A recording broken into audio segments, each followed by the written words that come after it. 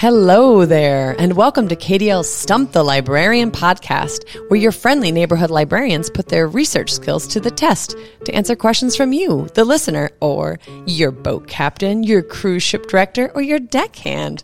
I'm Jill, and I'm here with Liz. Hi, Liz. Hi, Jill. Listen, I love hearing from you. Listener, you can submit your questions at kdl.org/stump and then listen to hear our researched answers. But before we get into listener questions today, I was wondering, Liz, what did you want to be when you grew up? That's a great question, Jill. When I was younger, I thought it would be amazing to work on an airplane as a flight attendant and fly all over the world and meet lots of interesting people and see cities that maybe I wouldn't have seen normally.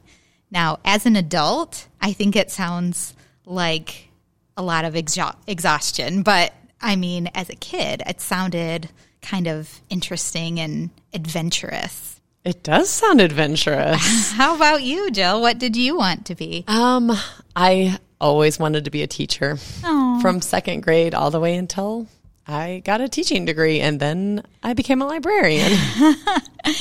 Fun fact, I also have a teaching degree, oh, hey. And I became a librarian. It's a great career path. It really is. I learned a lot. So I have a question from a listener today. This question is from Noah, age 9, from our Cascade branch. And Noah asks, why can't you make a sailboat move forever by putting a fan on it? Great question. Okay, it's a total stumper. It's a total stump. I do have an answer for Noah, but were you stumped? Yes, I was stumped. And also my guess at the answer before I did the research was wrong. Well, that's why we do the research. It is. Right? It is. So this is a physics question, and physics is the scientific study of matter, motion, and energy. And as I just said, I was planning to be an English teacher, so physics is a huge stretch for me, which is why this question was a bit of a stumper for me. Right. But I did watch this great PBS video about the physics of sailing. I linked that. I watched it like 3 times to fully understand. And it's a really great video, and it shows some really neat sailing class, like a sailing class. Jill, have you been sailing before? I have. Okay. I have been sailing, yeah. I've been sailing on a few different kinds of sailboats, and I'm glad you asked me that because I want to answer, before I answer Noah's question, I want to explain very simply how a modern sailboat works. So let's picture a sailboat together. Okay. There's so many different kinds of sailboats, so I want to picture the most simple kind of sailboat that you would just sail on a small lake, not a really big sailboat that would go across the ocean, just a little one. So my husband has one, and it's the one I'm picturing. And it has a triangle sail, and the wide part of the triangle is at the bottom where the sailor sits, and the skinny part is all the way at the top of the mast up in the air. So that's what a sailboat looks like, and it's pretty basic. So that sail, that triangle sail, it works just like an airplane wing. Interesting. Yeah, so it's a little different than what I thought. Instead of sitting out to the side like an airplane wing, it just is up and down. The sail has what's called lift. So it's not actually being pushed by the wind to move the boat forward. It's being lifted. This is the tricky physics part. So that's the part that I thought that I was wrong about. I just thought, the wind is pushing the sail, but that's not really what is happening. The wind is moving around the sail, and then it creates pressure on the sail, and the pressure creates force, and that's the movement. When the lift that's created moves the boat forward a little, but it actually mostly moves the boat to the side. So to balance the sailboat, they have a keel, which is shaped really like the sail, like a triangle, but it's underneath the boat, and it's not nearly as big. It's much smaller, because if it's shallow where you're going, you don't want your giant sail to touch the bottom. Dragging on. Yep. My husband has tipped his sailboat before in a shallow part, and then that mast is really tall and you touch the bottom. That's not great. You have to get out and flip it back over. It's like a lot of work. I've gone with him before, but it isn't my favorite thing. It makes me a little motion sick to bob around in that sailboat, but it's fun to watch And it's a really neat thing. And so the one thing that in the PBS special it talked about was to sail a sailboat, you don't really have to know physics. You kind of learn by doing. So it helps if you know the physics, but you don't have to know it. You can just get out there and try. Like, how do I pull the sail and where's the wind? I feel like I would just sit in the middle of the lake. And bob. Yeah, that does happen. Yeah. That would happen to me. Yeah. So let's get back to that keel underneath the boat. So water is moving around that keel just like the air moves around the sail, and it creates lift in the same way under the boat. So that creates balance between the sail and the keel. So instead of moving sideways, the sailboat moved forward. The PBS video had this really helpful explanation, and it makes so much sense to my brain. I'm going to try to explain it to you. Okay, let's pretend it's summer and we're eating watermelon. You take a watermelon seed and you pinch it really hard between your two fingers. So you're creating equal force on both sides of that watermelon seed from either side. That's what the sail and the keel are doing. Well, when that watermelon seed goes whoosh, out of your fingers, it goes forward. And that's what happens to the sailboat. Yep, there's pressure on both sides of it and it moves forward. Interesting. So that's what happens. So why can't we move the sailboat forward with a fan on the sailboat? I know it seems like it would work. Well, that's not how a modern day sail gathers the wind. The wind on a modern day sailboat is not shaped to be pushed by a fan. All the other videos that I linked. So I linked, I think, 4 or 5 videos. The one is the PBS one that explains the physics of sailboats. All the other ones are videos of attempts to move a cart or a boat with a sail and a fan, or I saw one with a leaf blower, or in the old story that I think this myth is based on, it's like it's Dr. Dolittle and his animals blowing the sail. That doesn't work either. So that none of those work. And you'll see when you watch those videos. That's because the force from the fan and the force from the sail are the same amount of force. So they're like pushing against each other, and then the boat just goes nowhere, cancels it out. There are boats that work with fans. There's a lot of them, like in Florida and the Everglades, they have those, but there's no sail. Right. The fan points away from the boat, and so then the force makes the boat move. Right. They're more like rafts. Yeah, they're more like a raft. Right. Okay. Right. Because there's this is all the physics stuff. So these are some physics words. I think these are like 4th grade physics words. There's friction. So, your boat won't move unless there's enough force to get past the friction. And your water is less friction than if it's just sitting on the ground. Mm-hmm. But you need to have enough force. So that's probably why they're smaller boats, because otherwise you'd have to have a really big fan, like a rocket-powered fan.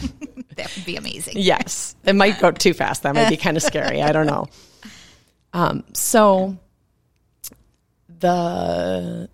one of the videos that I linked there shows a way that you can make the sail work with a fan, but it's shaped differently. It's shaped kind of like if you can picture the boat that Christopher Columbus would have sailed on. They had like square sails, and so they were a little bit different, and they actually were designed to be pushed by the wind, but they only just went straight across the ocean, and they couldn't. The big steering wheel. Yeah, they didn't have the same amount of steering, and they really could just get stuck and like bob for a long time. But a modern day sailboat can sail almost any direction except for directly into the wind using physics. So those old-timey sailboats, they can be pushed like that. So the one video you'll see, he made the boat move with a fan on it when he made that square curved sail. Then it would catch the wind, but really what was happening was the wind was blowing into that curve and then heading back. So it was working just like that fan sailboat without a sail.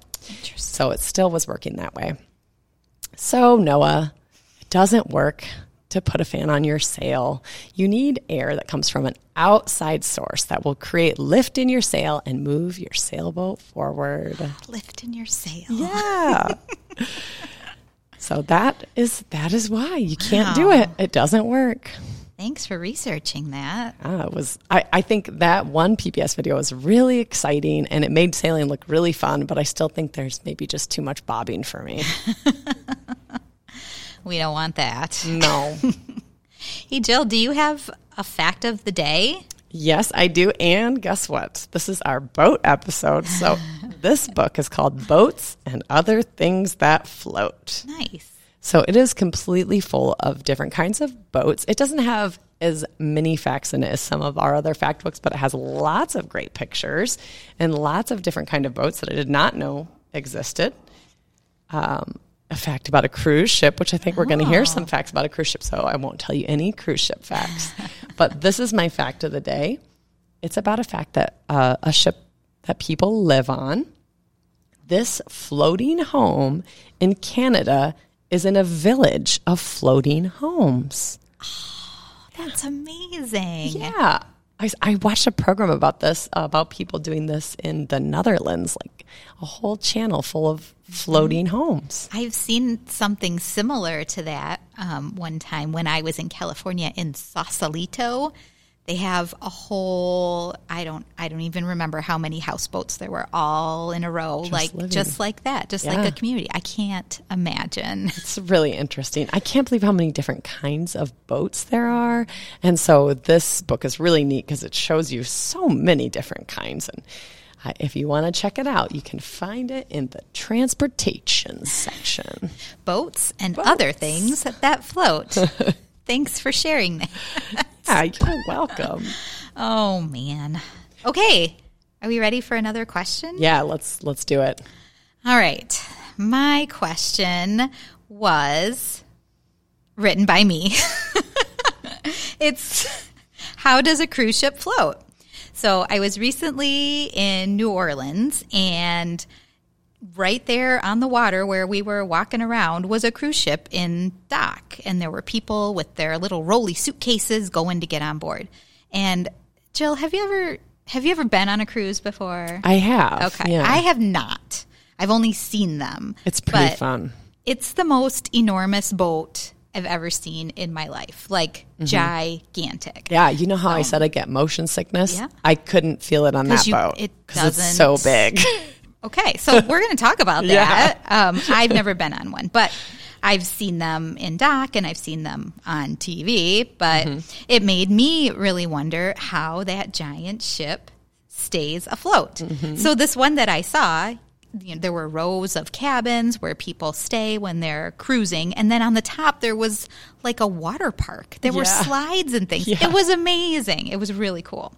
So how does it float?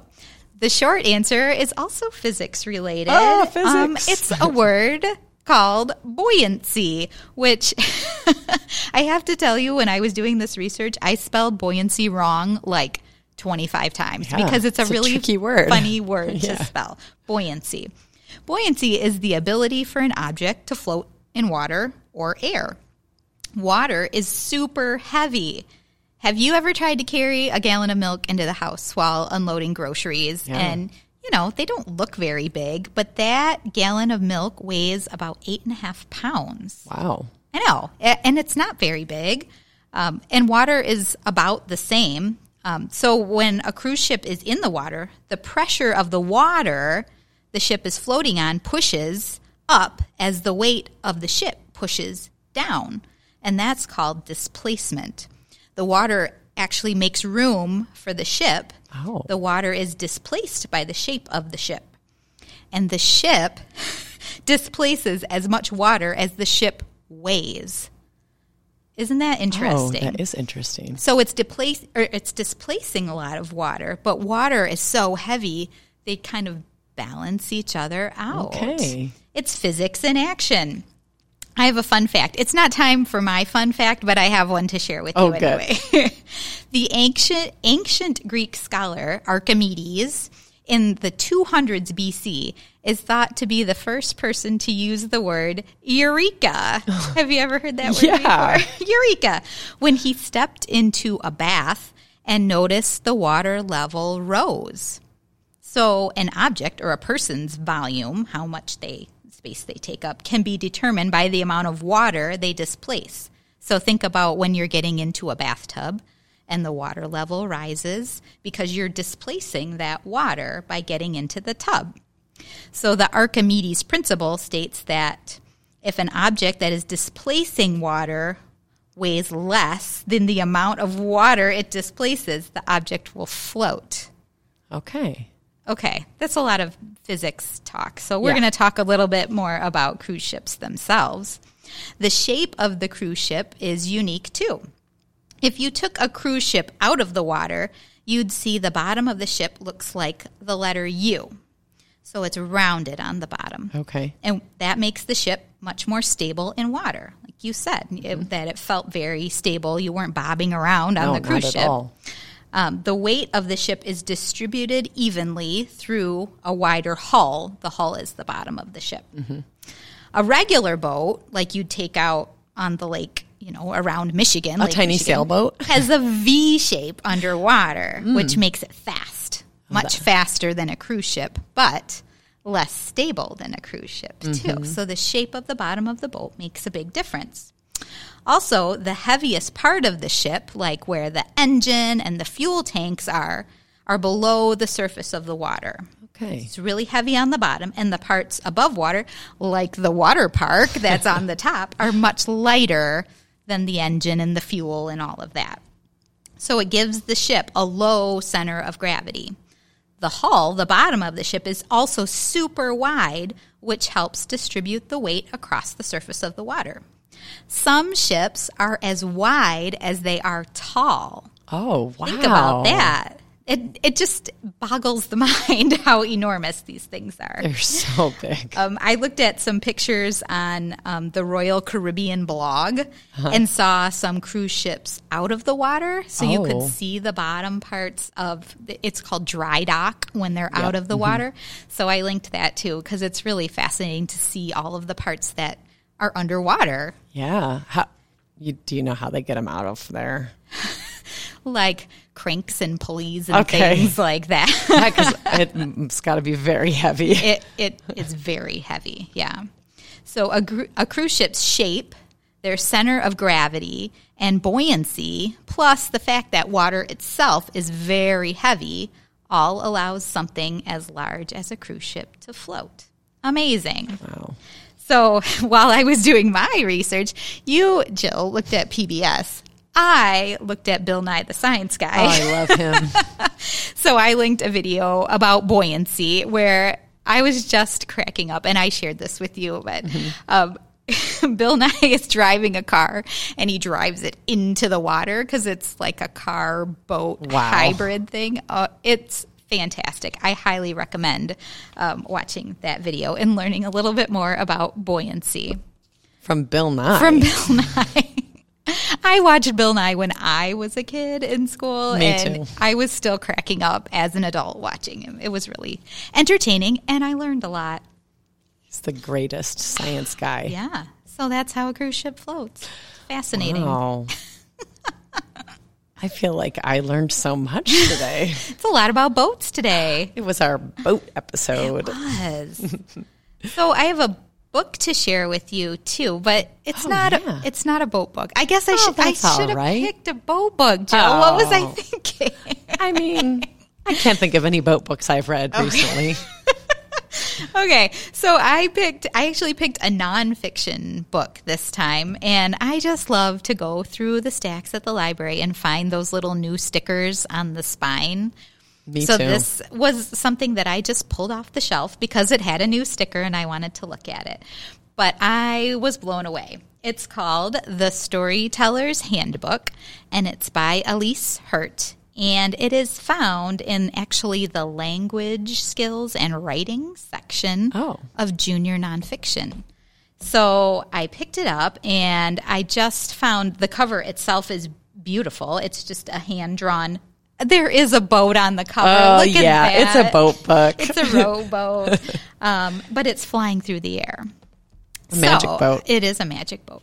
So I opened it up, and I love pencil drawings and illustrations, and I find them really fascinating to look at when you can see the actual lines in an illustration.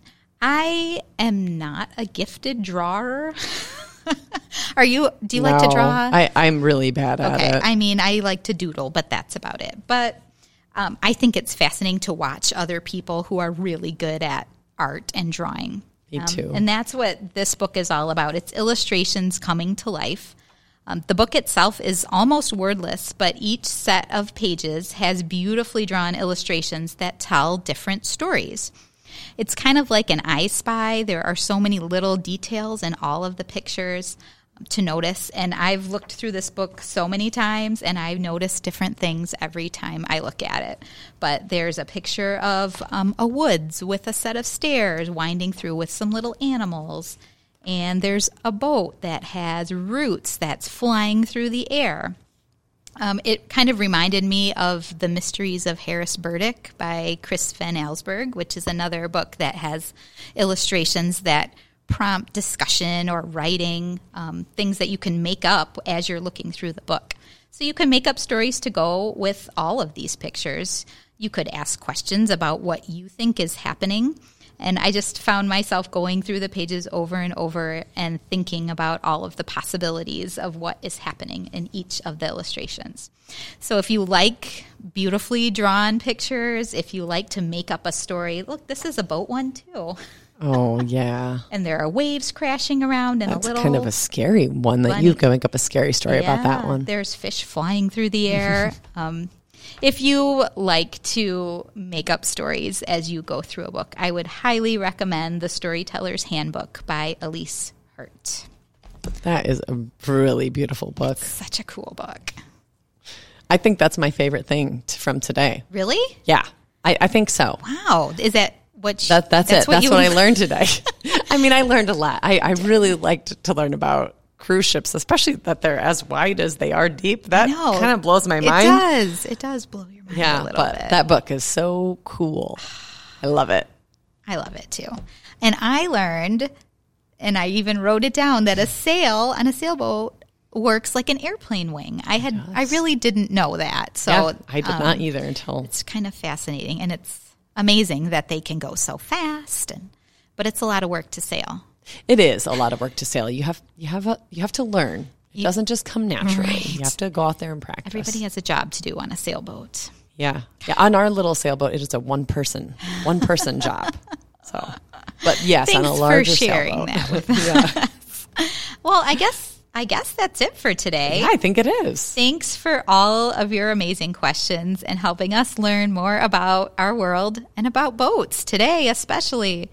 For more information or to send us your own question, head to kdl.org/stump and be sure to tune into the next episode where we answer more of your questions. We want to give huge and special thanks to the KDL Programming Department, the KDL Marketing Team, and JD Dolinsky for our intro and outro music. Thanks so much.